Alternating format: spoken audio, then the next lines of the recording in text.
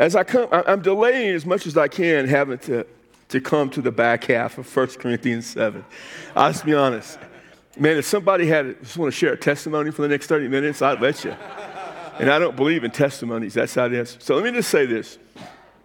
All of Scripture is equally inspired by God, but not all of it is equally useful. It's just not. I'm going to tell you something. If I never again preach or hear another sermon from the book of Ecclesiastes, I'll be okay. I can make it to heaven for however long it takes. If it's fine, you know. I do not now understand all that stuff in the tabernacle, because when I try to read it, I fall asleep and I just give up. It is boring. No, I don't think any of it pertains to Jesus. I don't care about the censer. I don't care about what the altar looked like, because I don't care. It doesn't relate to me.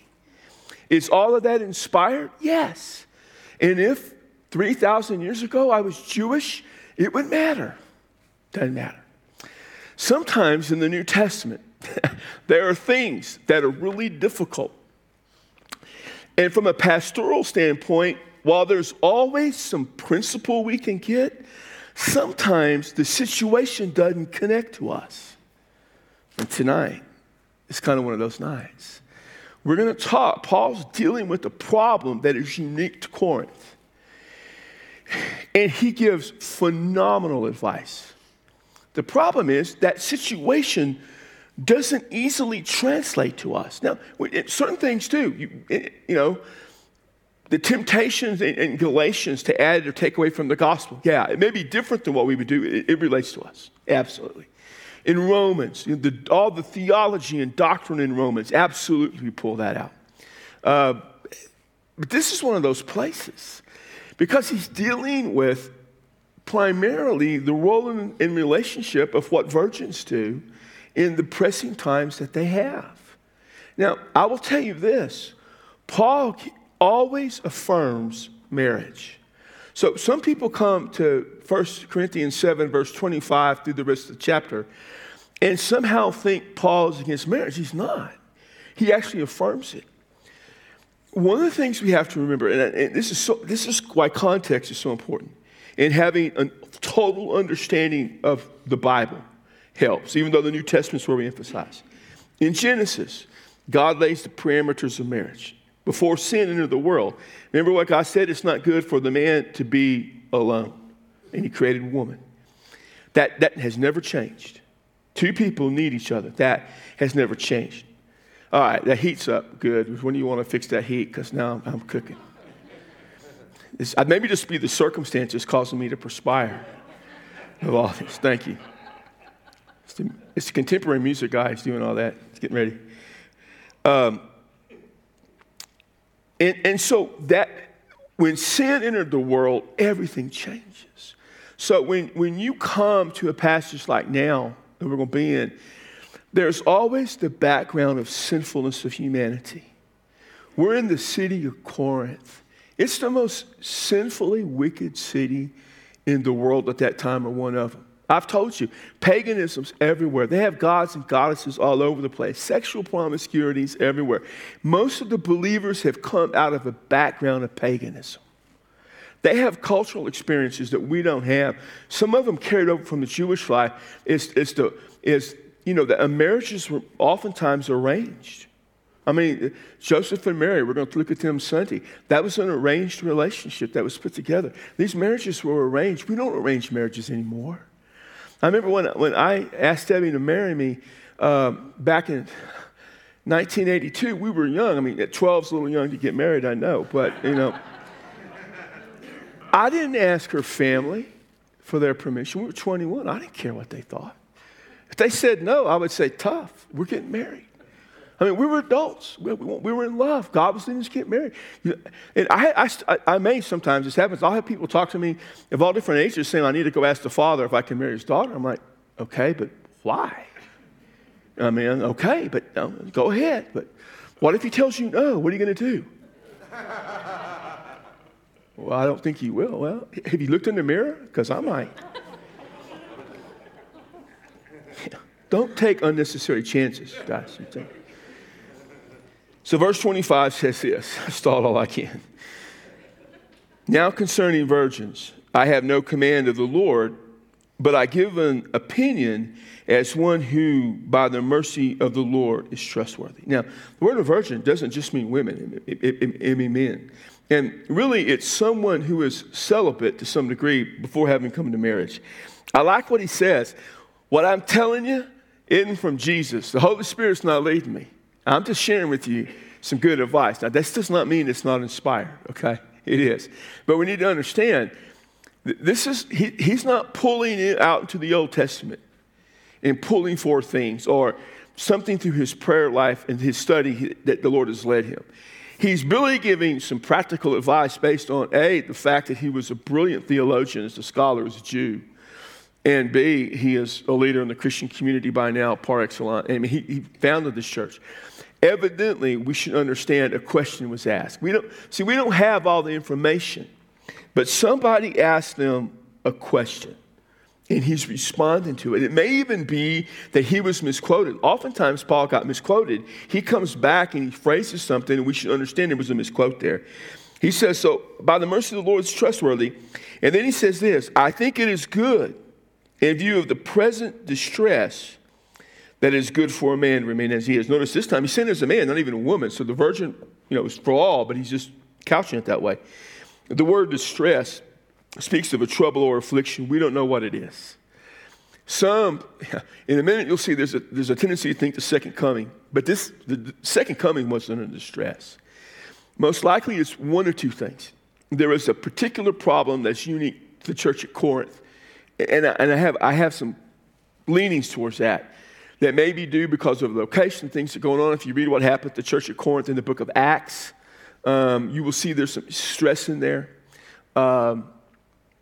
Also, and this is not the second view, and these are not two separate views, they may go together, is in light of persecution. Now, Rome has not begun to persecute heavily. That actually, the expansive persecution by the Rome would be a ways off, but some things were starting to happen. But there would be local persecutions. The Jews persecuted the Christians, and you saw some of that in Acts at the church of Corinth. And certain communities, in Ephesians, you saw the local merchants trying to persecute the church because they were cutting into the prophets there. And that might be expected. So there's something happening that's causing an unusual sense of stress that he calls distress. And so he says, you ought to remain as you are. And what he's saying is, however you are, don't change anything. And then he kind of gives the two examples. Are you bound to a wife? I've never used that phrase that I am bound to Debbie. It makes it sound wrong. I just say I'm happily married. That would be a better translation today. Are you happily married? Then do not seek to be released. Are you released from a wife? In other words, are you no longer married? Do not seek a wife. These are not commands. So we ought not to think that there is a command to marry or a command not to marry. He's giving advice in a situation. He says this, though, but if you marry, you have not sinned. That's always good to know. If you've married, you've not sinned. But understand the context. This is not, see, some people say, well, try to put this as a carte blanche rule about all marriage. And what he's saying is, in the situation y'all are dealing with, it's not sinful to marry. And the reason he's saying this is some must have said or led or taught that to be married would be sinful. There's always been within parts of Christianity the aesthetic life, the people who are monastic, to go out and deprive themselves of all the pleasures and say that's how you live. That there is nothing in Scripture that says we live that way.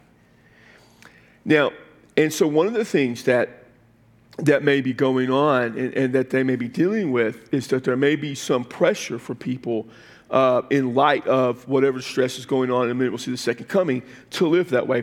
Paul lives that way. So some may even be using Paul as an example. Remember, one of the real problems at Corinth, and so when you read this piecemeal, you forget this. If you just sit down and read the book of 1 Corinthians, it'll take you about half an hour, maybe a little bit longer or less, depending on what you do. But there's a problem at the church. There's divisions. And so you ought to take this in light of there is some division. And I've shared with you before, and I will really hit this hard, next year when we get to that part. There was a group of people who thought themselves superior in their spirituality. They were super Christians. And so part of them may have been this group. There may be all sorts of factions in it, but there may have been a group who said, I am single. And maybe they left their wife to become this way and to live the ascetic lifestyle, the celibate lifestyle. They can be closer to God and say, look at me. And this is the superior brand of Christianity. Paul's saying, no, it's not.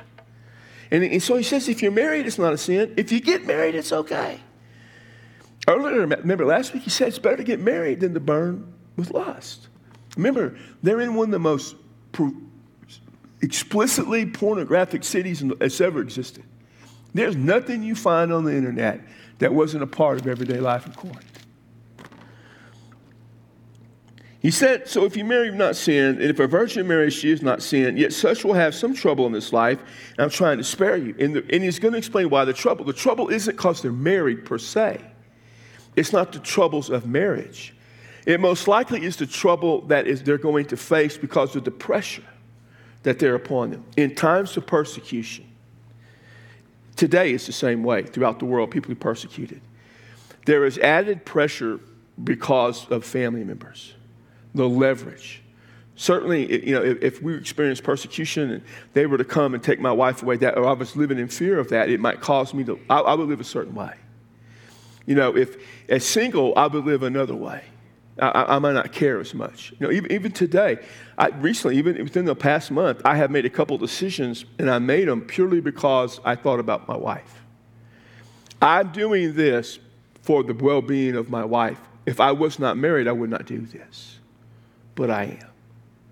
And so I have made some tough decisions for me personally that I didn't necessarily want to make normally, but I made it to be sure that I was, in my life, protecting Debbie somehow. There's nothing wrong or illegal. I do that whether I was married or not. I'm just kidding.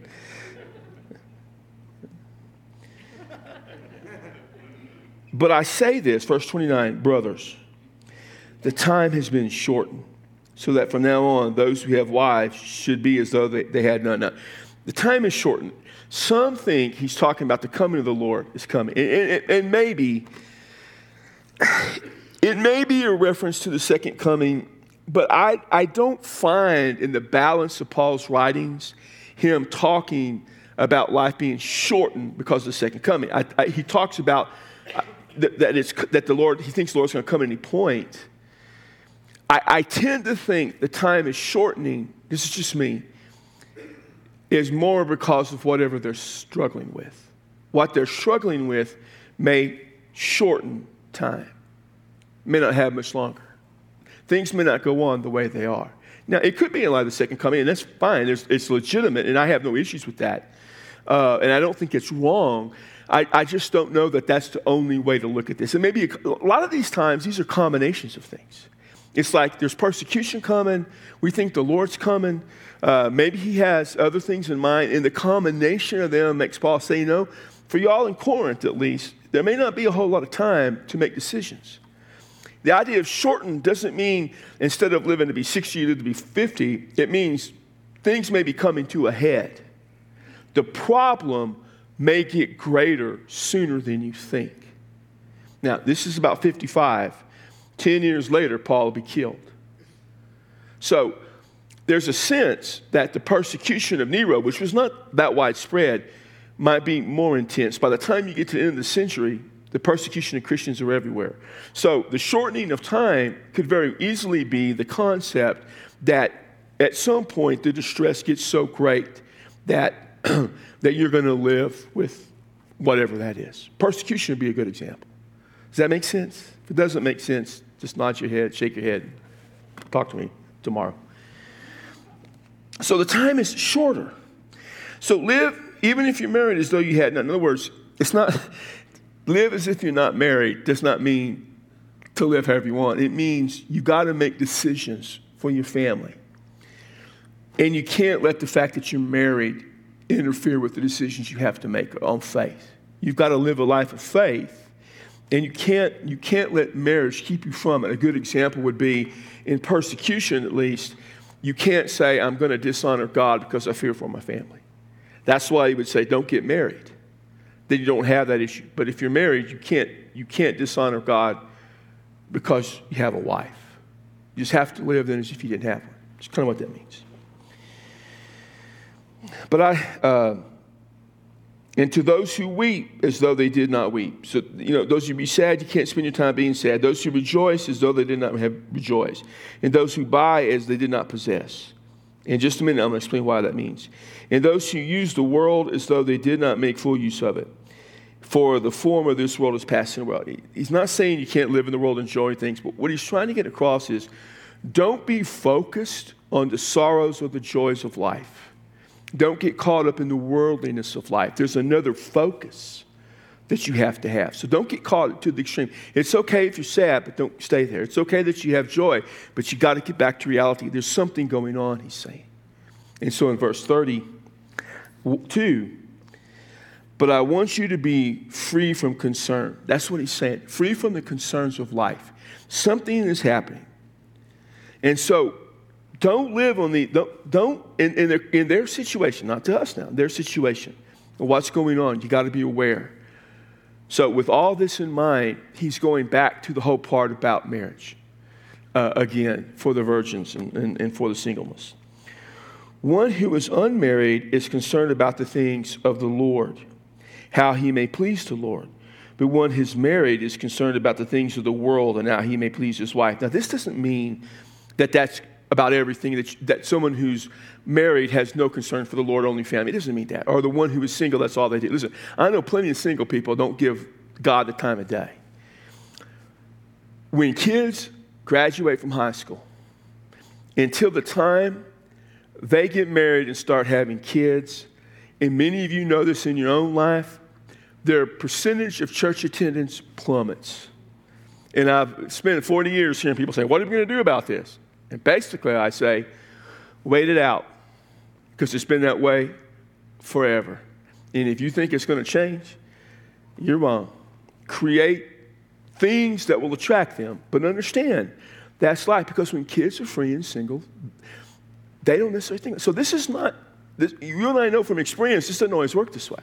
In fact, when you get married and you start having kids, I can't tell you the number of people, well, we decided to come back to church because we're married, we're fixing, our kids are turning 2, our kids turning 2, and we need to get them in church. We grew up in church, and we know we've been away from the Lord, and we need to come back. All right. Happens all the time. There's a whole bunch of people over there. That applies to them, I guarantee you. But what he's saying is, he's given examples of how, you tend, when you're married, to have interests divided, and that's what he says. His interests are divided. The woman who is unmarried and the virgin is concerned about the things of the Lord. She may be holy both in body and spirit. But he who is married is concerned about the things of the world, how she may please her husband. I say this for your benefit, not to put a constraint or restraint on you, but promote what is appropriate and to secure undistracted devotion from the Lord. What he's saying is, the primary thing is to be devoted to the Lord. And sometimes in the busyness of life, and you look at our world, you've got a job and a family to support, you've got a husband you got to take care of, and a wife you got to take care of, and kids you got to take care of, 2-income family. It's easy to get distracted. The average person attends church. The average committed, regular attending church, 1.7 times a month. I guarantee you, we have a lot of people that this is their church home. They give money. They love our church. This is it. And they come maybe twice a month because things pull them everywhere. I mean, they're kids. And nowadays, kids have stuff on Sundays. Kids play all sorts of sports on Sundays. And I know it's easy for us to say, well, they shouldn't do that. Yeah, but you know what? When I was growing up, football was everything. And I don't think my mama would have told me I couldn't play football. I mean, it's just their life. So there's a lot of people who are active, regular members of our church who come twice a month, maybe. Because other things distract them. They're not sleeping late. They're the busiest people you'll ever find. And so it's easy in the course of life to get distracted. Now, in our culture, unlike Paul's talking about singles get just as distracted. This is why listen, don't kid yourself. This doesn't relate to us very well. I know that. It just doesn't. Because singles can be just as busy. It's all busy. I mean, we live in a culture, you're 25, 26, you got a good paying job, you're not married, man, money's good, you travel, you do things, you have fun, you get busy. So to some degree, this doesn't travel well to 21st century America. It just doesn't. That's why it's hard to relate to this. So I don't like teaching this passage. But the point is, don't let anything distract you from your devotion to the Lord. That's the point. And that doesn't change. Verse 36. If any man thinks he is acting unbecomingly towards his virgin daughter, if you have the New NIV, it says the virgin who is engaged. So you understand this.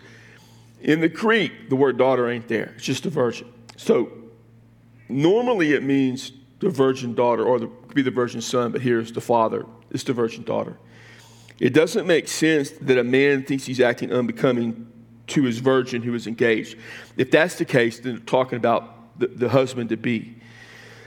And so it takes kind of two different meanings. It probably is best to think father to daughter than husband to fiancé. Fiancé to fiancé, which the NIV would lead you to believe. New Living Translation leads you to believe that. It's not the end of the world either way. But here's what he says. If she is past her youth, understand, past your youth then meant past 20. Pretty much all of you over the hill. If he must do so, let him do what he wishes. He shall not sin, let her marry.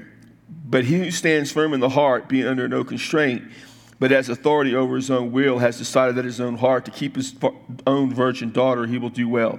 So then both he who gives his own virgin daughter in marriage does well, and he who does not give his her in marriage will do better. I'm going to tell you something. There's no way on the face of this earth I'll ever preach that on a Sunday morning.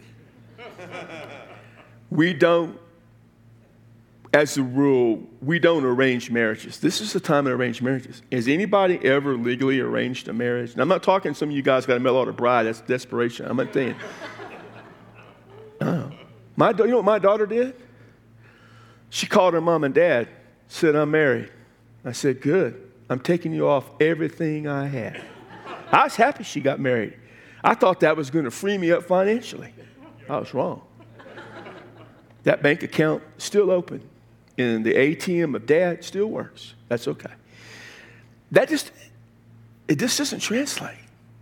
So it's hard. And I can try to be super spiritual and I'm not going to do that. Back then, I cannot fathom a dad's telling his daughter, honey, it's in your best interest not to get married, so I'm not going to give you away in marriage. That's beyond my ability to grasp, but that's what he's saying. He's saying that's okay. It may not be okay, but the understanding needs to be it has to be okay with the girl too.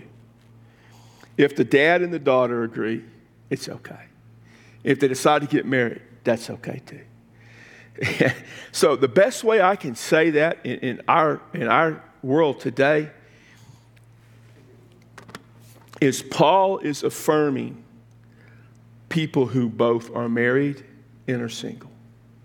Both lifestyles are okay.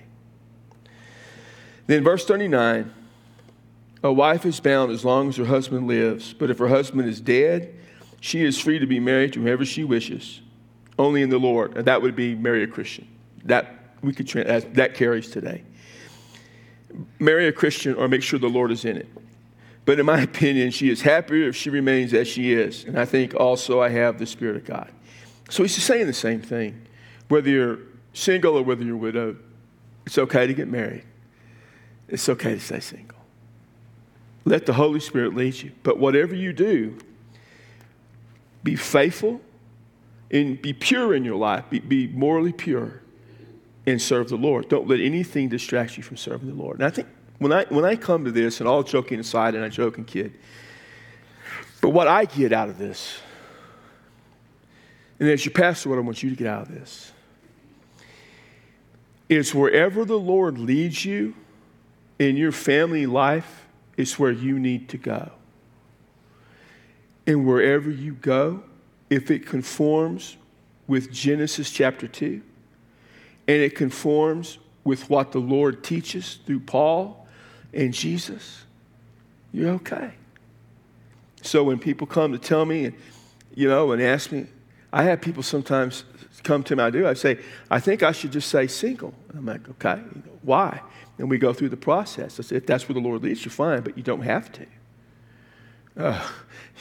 We were joking actually before he came in, nothing to do with this, that somebody was, he put that he was a single and he was happily confirmed as single. And I said, that's, in other words, he can't find a date, is what he's saying.